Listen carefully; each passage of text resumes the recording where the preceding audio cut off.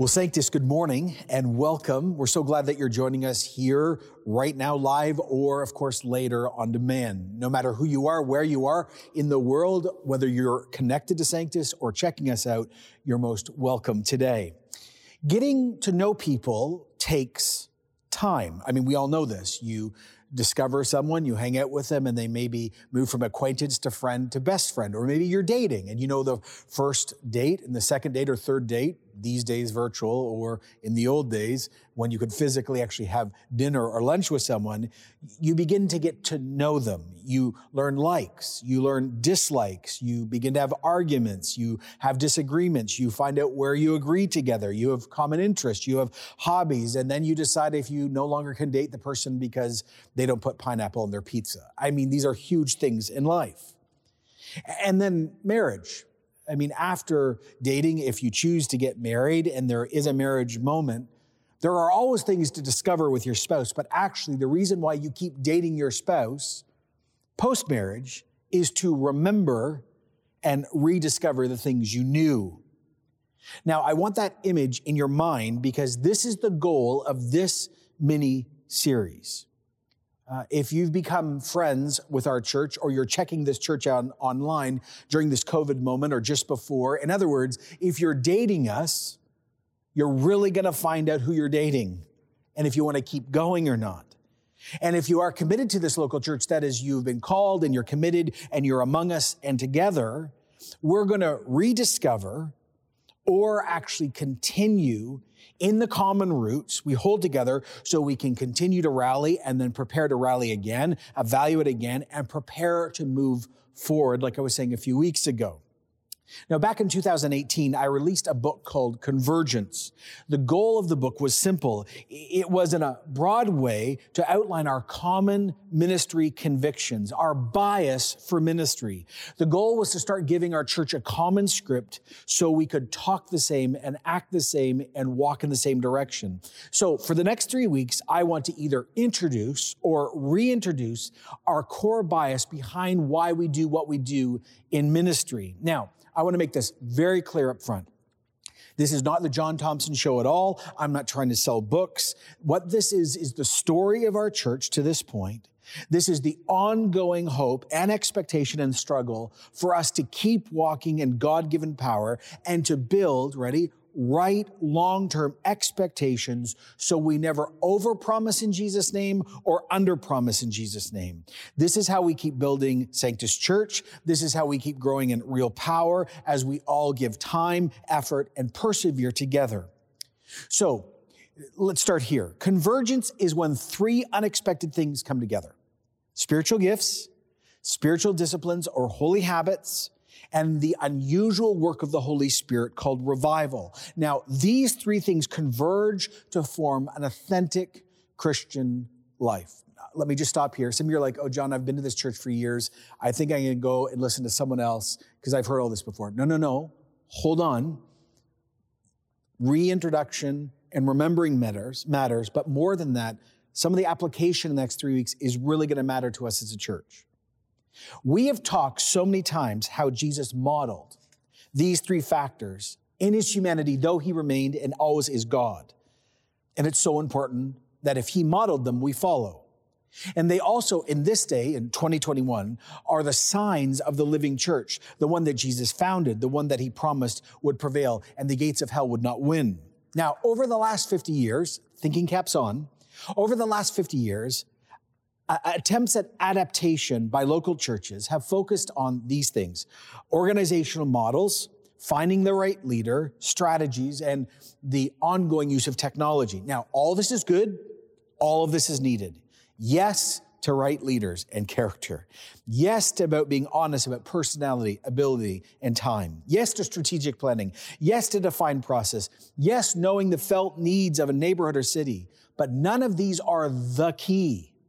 Models will always have a shelf life, and all pastors and all leaders are just interim. We don't know any of this. We're here today and gone tomorrow. We're just stewarding what God has given us in this moment.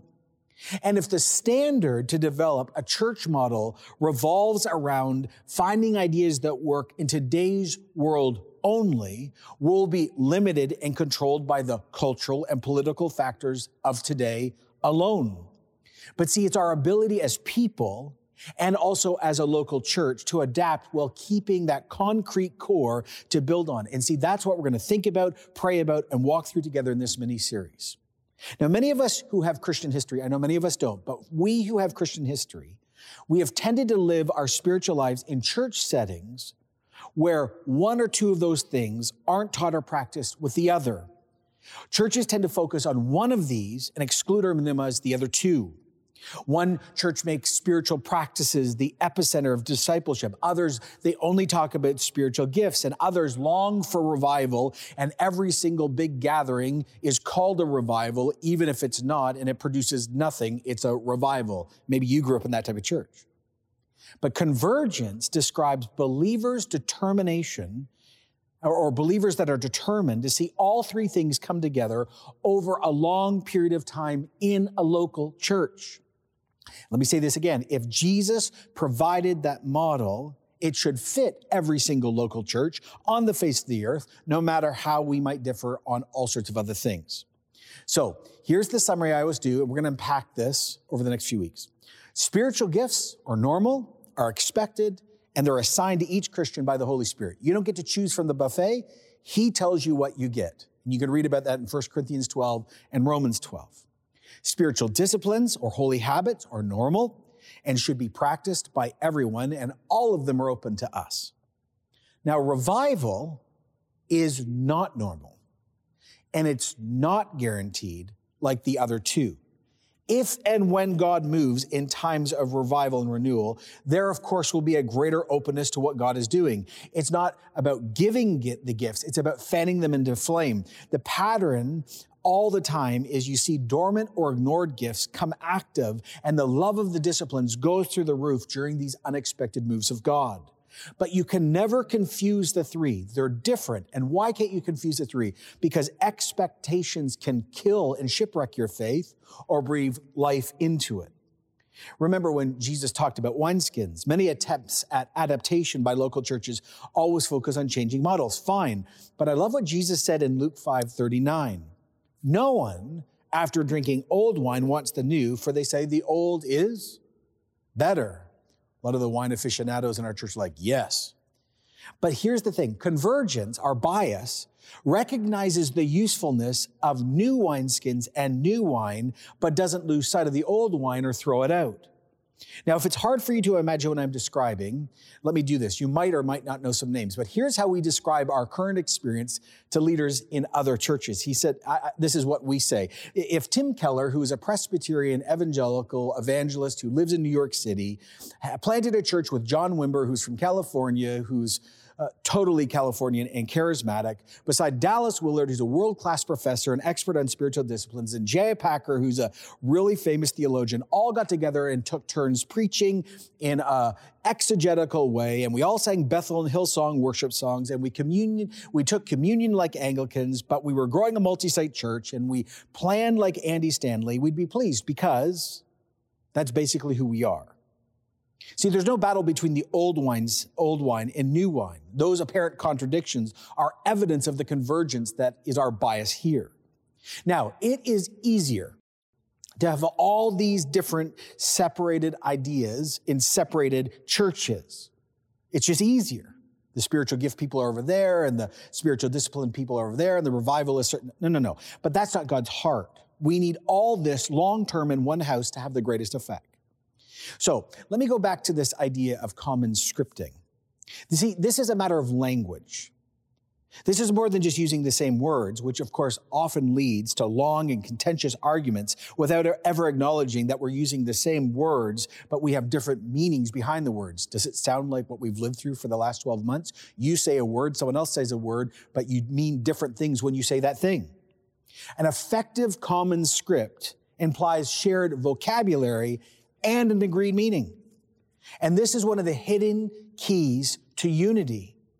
And as a pastor in today's very politically dangerous and porous world, I'm keenly aware that our congregations are completely diverse. We're living in a moment where basically denominations are collapsing. People are continuously on the move. We deal with spiritual nomads in our spiritual worship services every week physically, let alone now online. And often we're not even aware of who's sitting among us. So let me just say, this is my observation here in our own church.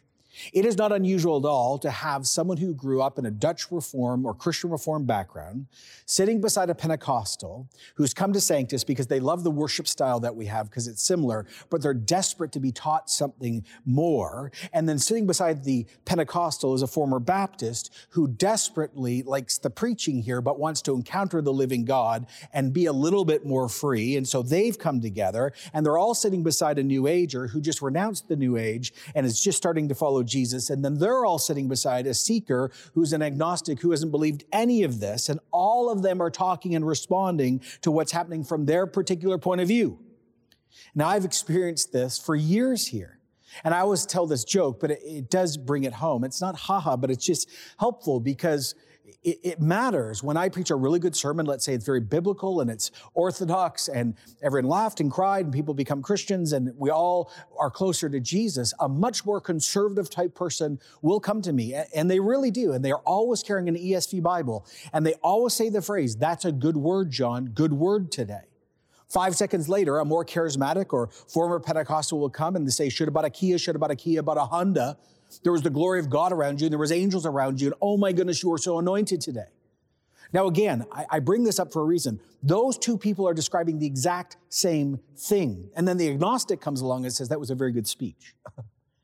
But if you put them in a room and they use that language, they wouldn't even know they're describing the same what? Thing.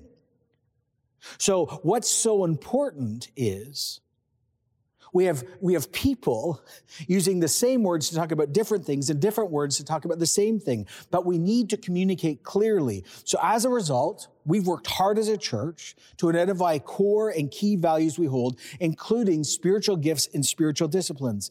And we work very hard to continually reference and patiently explain to everyone what we mean by that thing. So increasingly, we will think that same thing, we'll use the same words, and we can evaluate experience together. Again, that's why we've done 2 major series, again in the last 15 months, one on spiritual gifts and one on spiritual disciplines. We brought them back. And by the way, if you're watching online now, they're going to come up in the chat. If not, you can go back to our podcast. They're both there, one in 2019, one in 2020. So you can have the common language we use about gifts and disciplines. Okay, that's bias 1. Let's talk about bias 2. Let's talk about our major and most important source, the Bible, Scripture. Now, I addressed this a little bit when I walked through the spiritual discipline of study in that spiritual discipline series. Let me read the best description from the Bible about itself. 2 Timothy 3:16, all Scripture is God-breathed. It's useful for teaching, rebuking, correcting, and training in righteousness, so the person of God may be thoroughly equipped for every good work. All Scripture. When Paul was writing this, it included everything from Genesis to Malachi, the Old Testament. But it applies to the New Testament also. Already at this point, Peter is calling Paul's work Scripture. Matthew and Luke are quoting Mark or beginning to, and Paul was quoting Luke. This is all forming. Now, all Scripture is God's word to us. And every time I talk about the nature of Scripture, I end up quoting J.I. Packer's definition because it's so good. Christianity, he writes, is the true worship and true service of the true God, humanity's creator and redeemer. It is a religion that rests on revelation. No one would know the truth about God or be able to relate to him in a personal way had God not acted first to make himself known. But God has acted. And the 66 books of the Bible, the 39 before Jesus, the 27 after, are together the record, the interpretation, the expression, the embodiment of his self-disclosure. God and godliness are the Bible's uniting themes. So all Scripture is God-breathed. God is the basis and the foundation. God is the author of this book. All Scripture is God-breathed. It's useful, it's practical, it's constructive. To do what? To teach us. About what? Well, who is God? And how do we meet him? And how are we changed by him? And what does he want? But not only teaching us, It rebukes and corrects us. This tells us, is our worldview, how we see the world from God's view, right or wrong? It also tells us ethics, how to live, how we think and how we act. See, the Bible has to be the ultimate lens, the glasses where you see family through, life through, money through, sex through, sexuality through, relationships through, power through, politics through, race through, economics through, gender through. See, the more you sit with and under the Word of God, and the more you listen to the written Word of God, the more you'll actually hear God, and the more you submit to God's Word, the more each one of us will be taught, corrected, and rebuked. And why do we need this? Let me tell you why. Because all of our thinking, not the person you don't like online, all of our thinking is tainted by sin. And much of the time, in all of our experiences, my family, my cultural background, and the news outlet I listen to has more power than God's Word, which all need to be flipped. The Bible is also God's gift to lead us to righteousness. See, a God-centered, God-pleasing, God-conformed life loves the Scriptures. But there's another layer here at Sanctus. See, if you're dating us or you're with us, you need to get this. This is when you need to write this down. It's not just we agree what the Bible is, but to keep moving forward together, we need to talk about how we at Sanctus handle the Scriptures. I'm not talking about my preaching style. So I want you to write down two words, normative and regulative. Normal and regular. Normative, regulative. What do we mean? Normative means this. We have here at our church a robust orthodox doctrine of the Bible. It is God's Word. It is the source for faith, life, and practice. But we also have a very significant freedom in application. In other words, here's what normative means. If you find it in the Scriptures, you got to do it. If you don't find it in the Scripture, but it doesn't violate the spirit or the letter of Scripture, you can do that too. Contrast this with the regulative position. If you find something in the Scripture, you have to do it. But if you don't find it in the Bible, you shouldn't do it. Okay, here's the way to clarify this. Does God's Word, from Genesis to Revelation, tell us everything we as a church should do and should not do? Does the Bible present a restrictive collection of directives that we must obey in detail without ever falling short or going beyond in any way? Or does God's Word give us a reliable framework, limits, directions, and examples that provide ultimate guidance, but don't necessarily prescribe every single specific step to be taken? Now, for many of us, again, who have Christian background, the assumption is faithfulness and obedience are determined by how closely we see the Bible as regulative. In practice, however, though, most of us handle God's Word more or less like a normative person, even when we don't know we're doing it. This becomes obvious when we come up against a church practice or an experience that is unfamiliar to us. And immediately in our mind, we can't find a passage or verse. So when we say, I don't see that in Scripture, we reveal our regulative view. Now, this objection is not always saying, if I can't see it, it isn't there. Rather, much of the time it's saying, my internal review of the Bible has not yielded an instance where something like that is either mentioned or specifically commanded, so that shouldn't be done. Well, that's really well and good until you actually examine everything we do as Christians by the same standard. Much of the time when I hear people in our church say, well, I don't see that in the Scripture, so it cannot be accepted, I go, whoa. Show me a New Testament worship service in detail from the Scriptures that tell us hymns or courses and communion every week or all the time or sometimes. And do we have to have baptisms every week? And, can you tell me? See, it's not in there.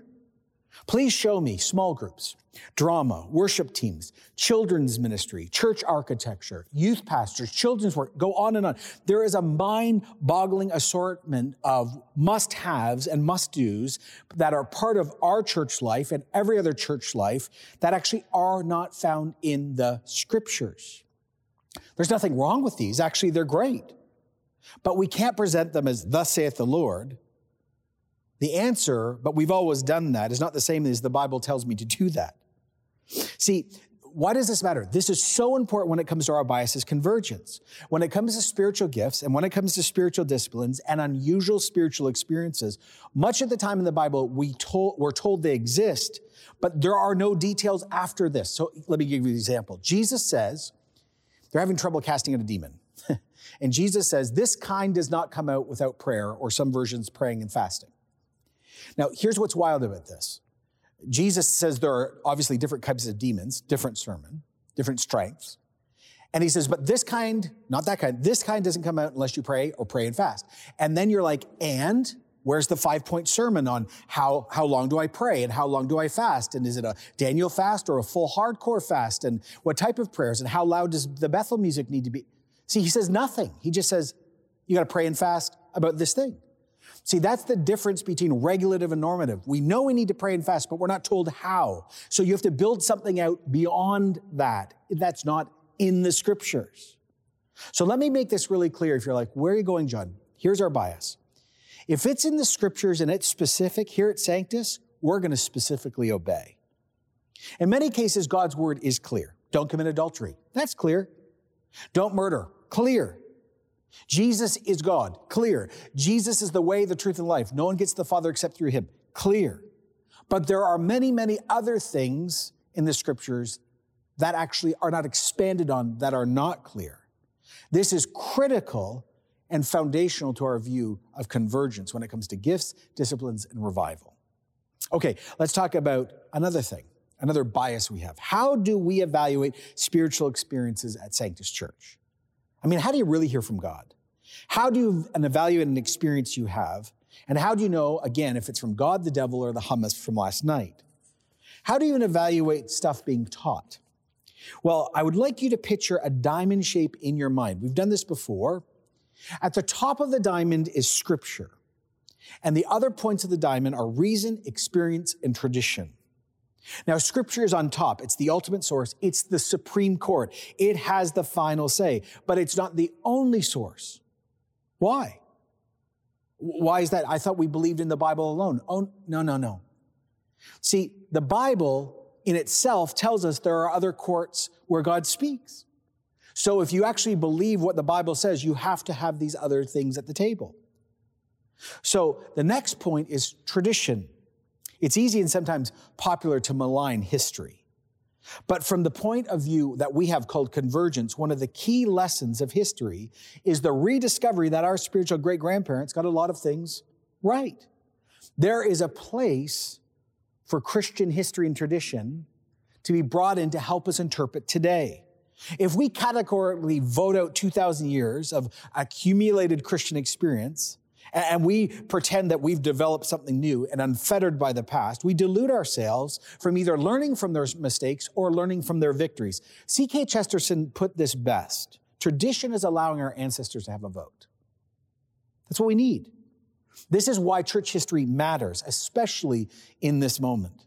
There is little that we are facing today, politically, religiously, ethnically, that has not been confronted in the church in its past. The fact that Jesus' church has prevailed for 2,000 years tells us they figured a lot of good things out. We have to practice great humility about the generations that have gone before us. So when we're evaluating things, we need to say, is it in the scriptures? And do we see this in church history? And how did they deal with it? Now, not all church history, by the way, is equally helpful or brings equal clarity. Let me give you an example. I love, for example, Luther and Calvin for their immeasurable help and work in the area of doctrine during the Protestant Reformation. But see, they lived in Europe during the moment when everyone was a Christian, just the wrong type of Christian. That's why I, as a pastor, read the church fathers from basically 90 AD to 500 AD, a lot more, because they were living and pastoring in a highly sexualized, pervasively violent, aggressively pluralistic environment. See, Sanctus, listen, in 2021, living in Toronto, we're not living in Wittenberg or Geneva. We're living in Rome and Corinth. We've got to talk to the Christians who lived in those places. The third thing that is helpful is reason. Reason. Now, this is complicated because, of course, our reason is affected by sin. It's fallen. It can't be trusted absolutely. The claim that we can just reasonably work everything out is foolhardy, just like the same with experience. But reason is one of God's gifts.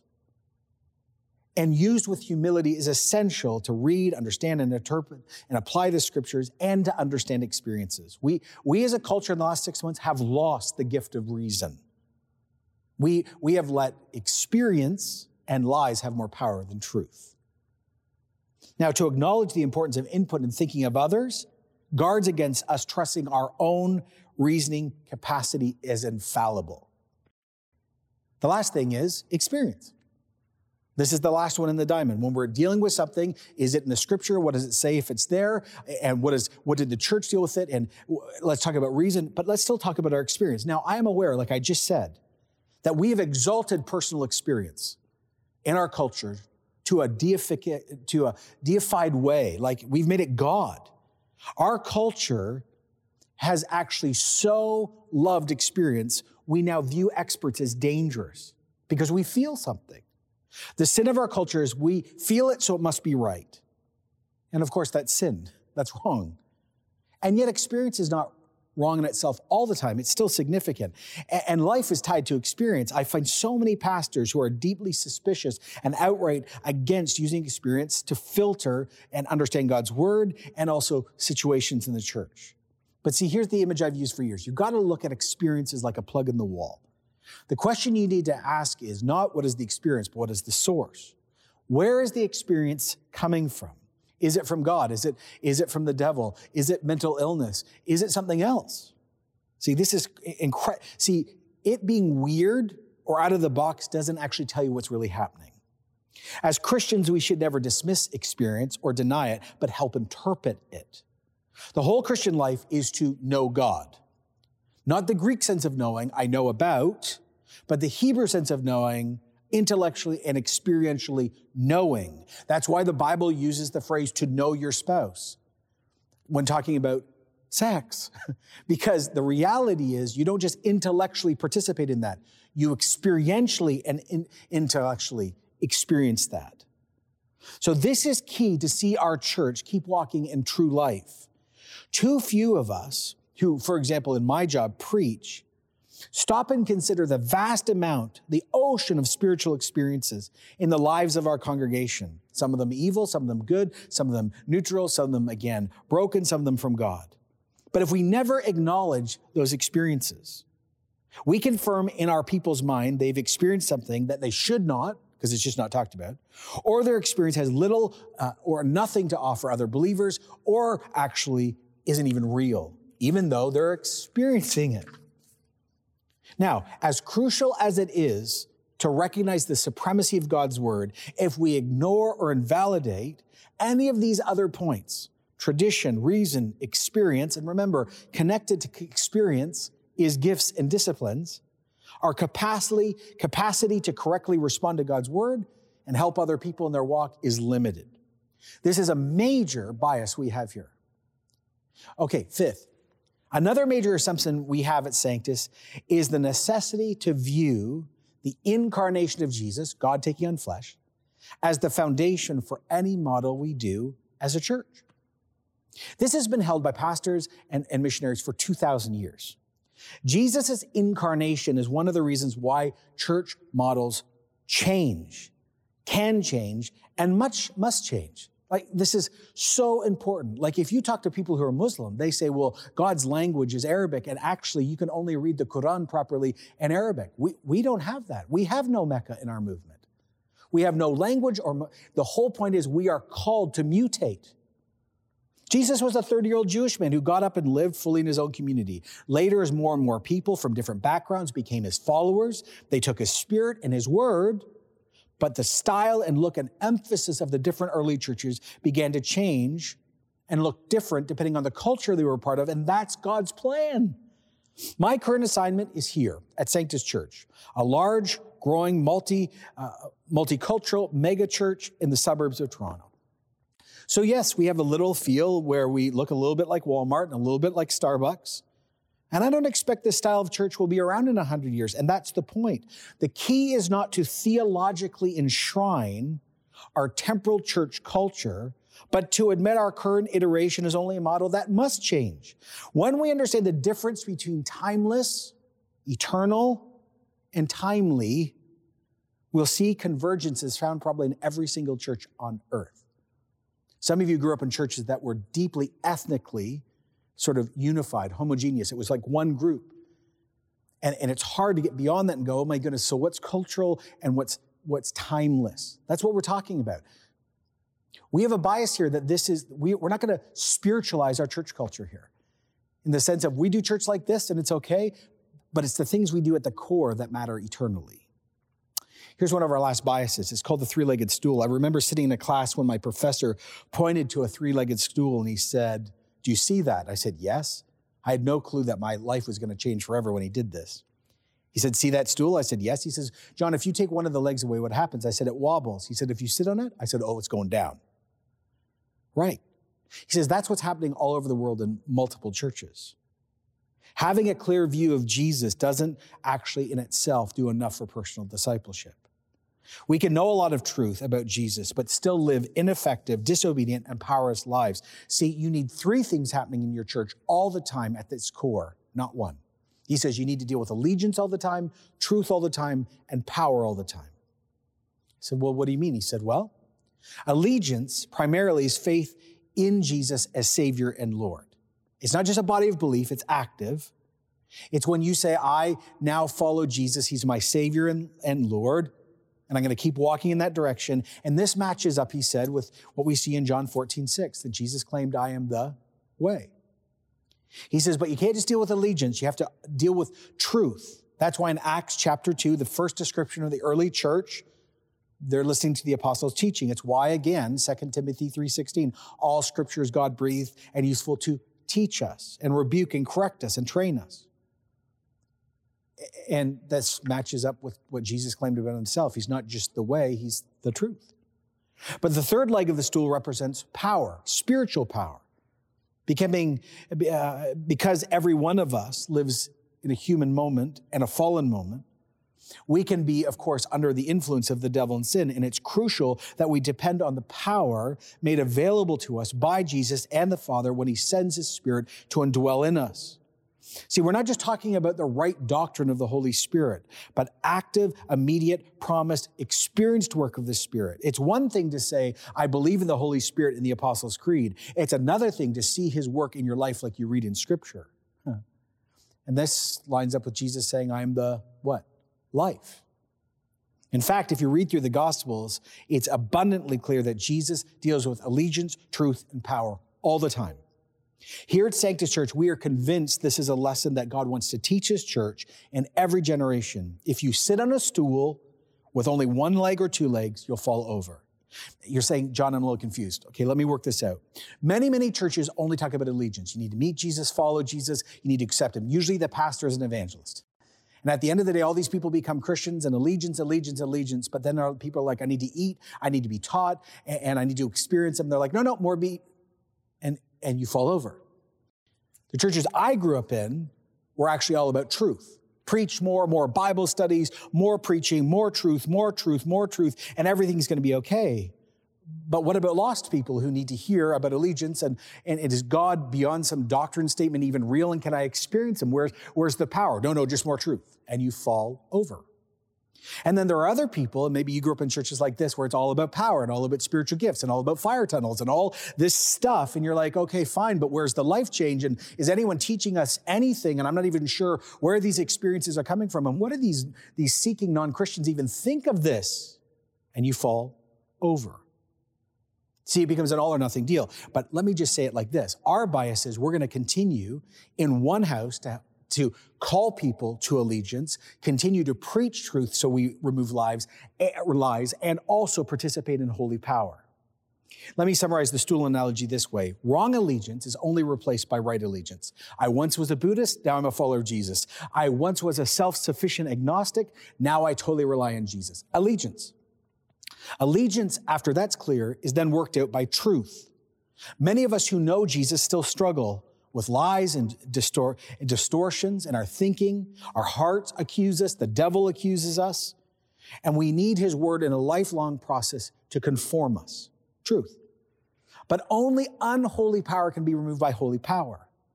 Faith in Jesus and knowledge of the Bible does not necessarily prepare us for the immense power that evil can bring and bear in our lives. We need all three legs to hold the stool. Okay, I know that's a lot.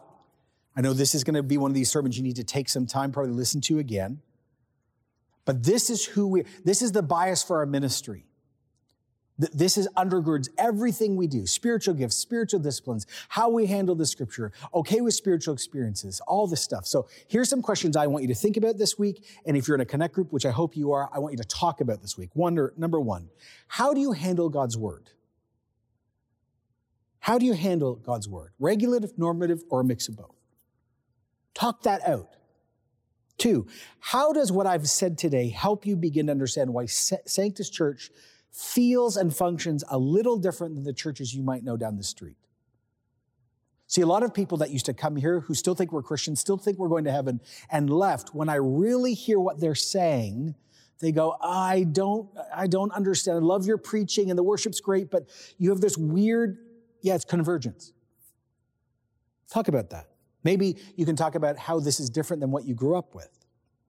Talk about that diamond.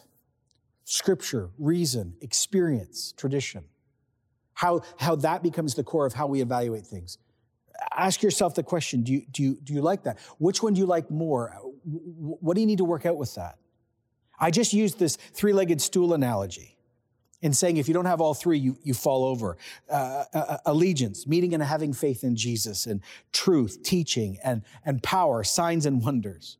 Do you tend to elevate one over the other? Do you feel more comfortable with one over the other? I want you to talk about this. Why? Because you're going to see, and you have seen if you're part of us, and we're going to continue to move forward, that this is the bias that we always have sort of in the ether of our church. Have a great time talking this week. And let's just take a moment to pray. Yeah, Lord, thanks for this moment. Yeah, thanks for what you're doing. Thanks that you modeled all this for us. Thanks that you've assigned this church. Would you just continue to work out the truth of this across our church so we can stay unified together? We ask this in Jesus' name. Amen. Now, I know I just preached and we just prayed about, we'll call it our ministry bias. But we still need to end this message in this moment, going way beyond Sanctus Church. Because there are millions of Christians who probably wouldn't agree with lots of what I just said, but we still have unity with them.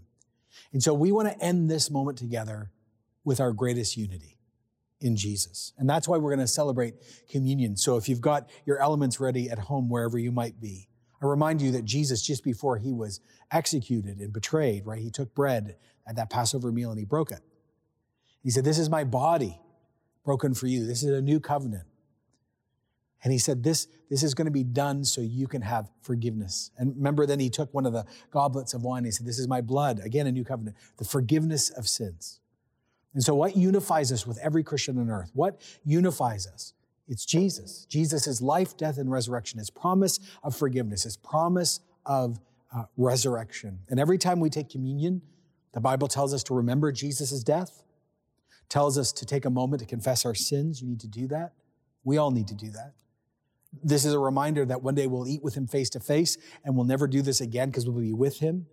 But this is also a reminder of our unity that goes beyond the good intention bias of many churches. So thanks, Jesus, that our unity is even beyond us. Thanks that we are bound together with you and with millions of others. Thanks for your death and your resurrection. Thank you, Lord Jesus, for this moment we can celebrate and remember in this really difficult time that you still win. We just thank you in Jesus' name. So when you're ready, you can just take that communion moment with your family, with yourself, or with others. Let's do that together.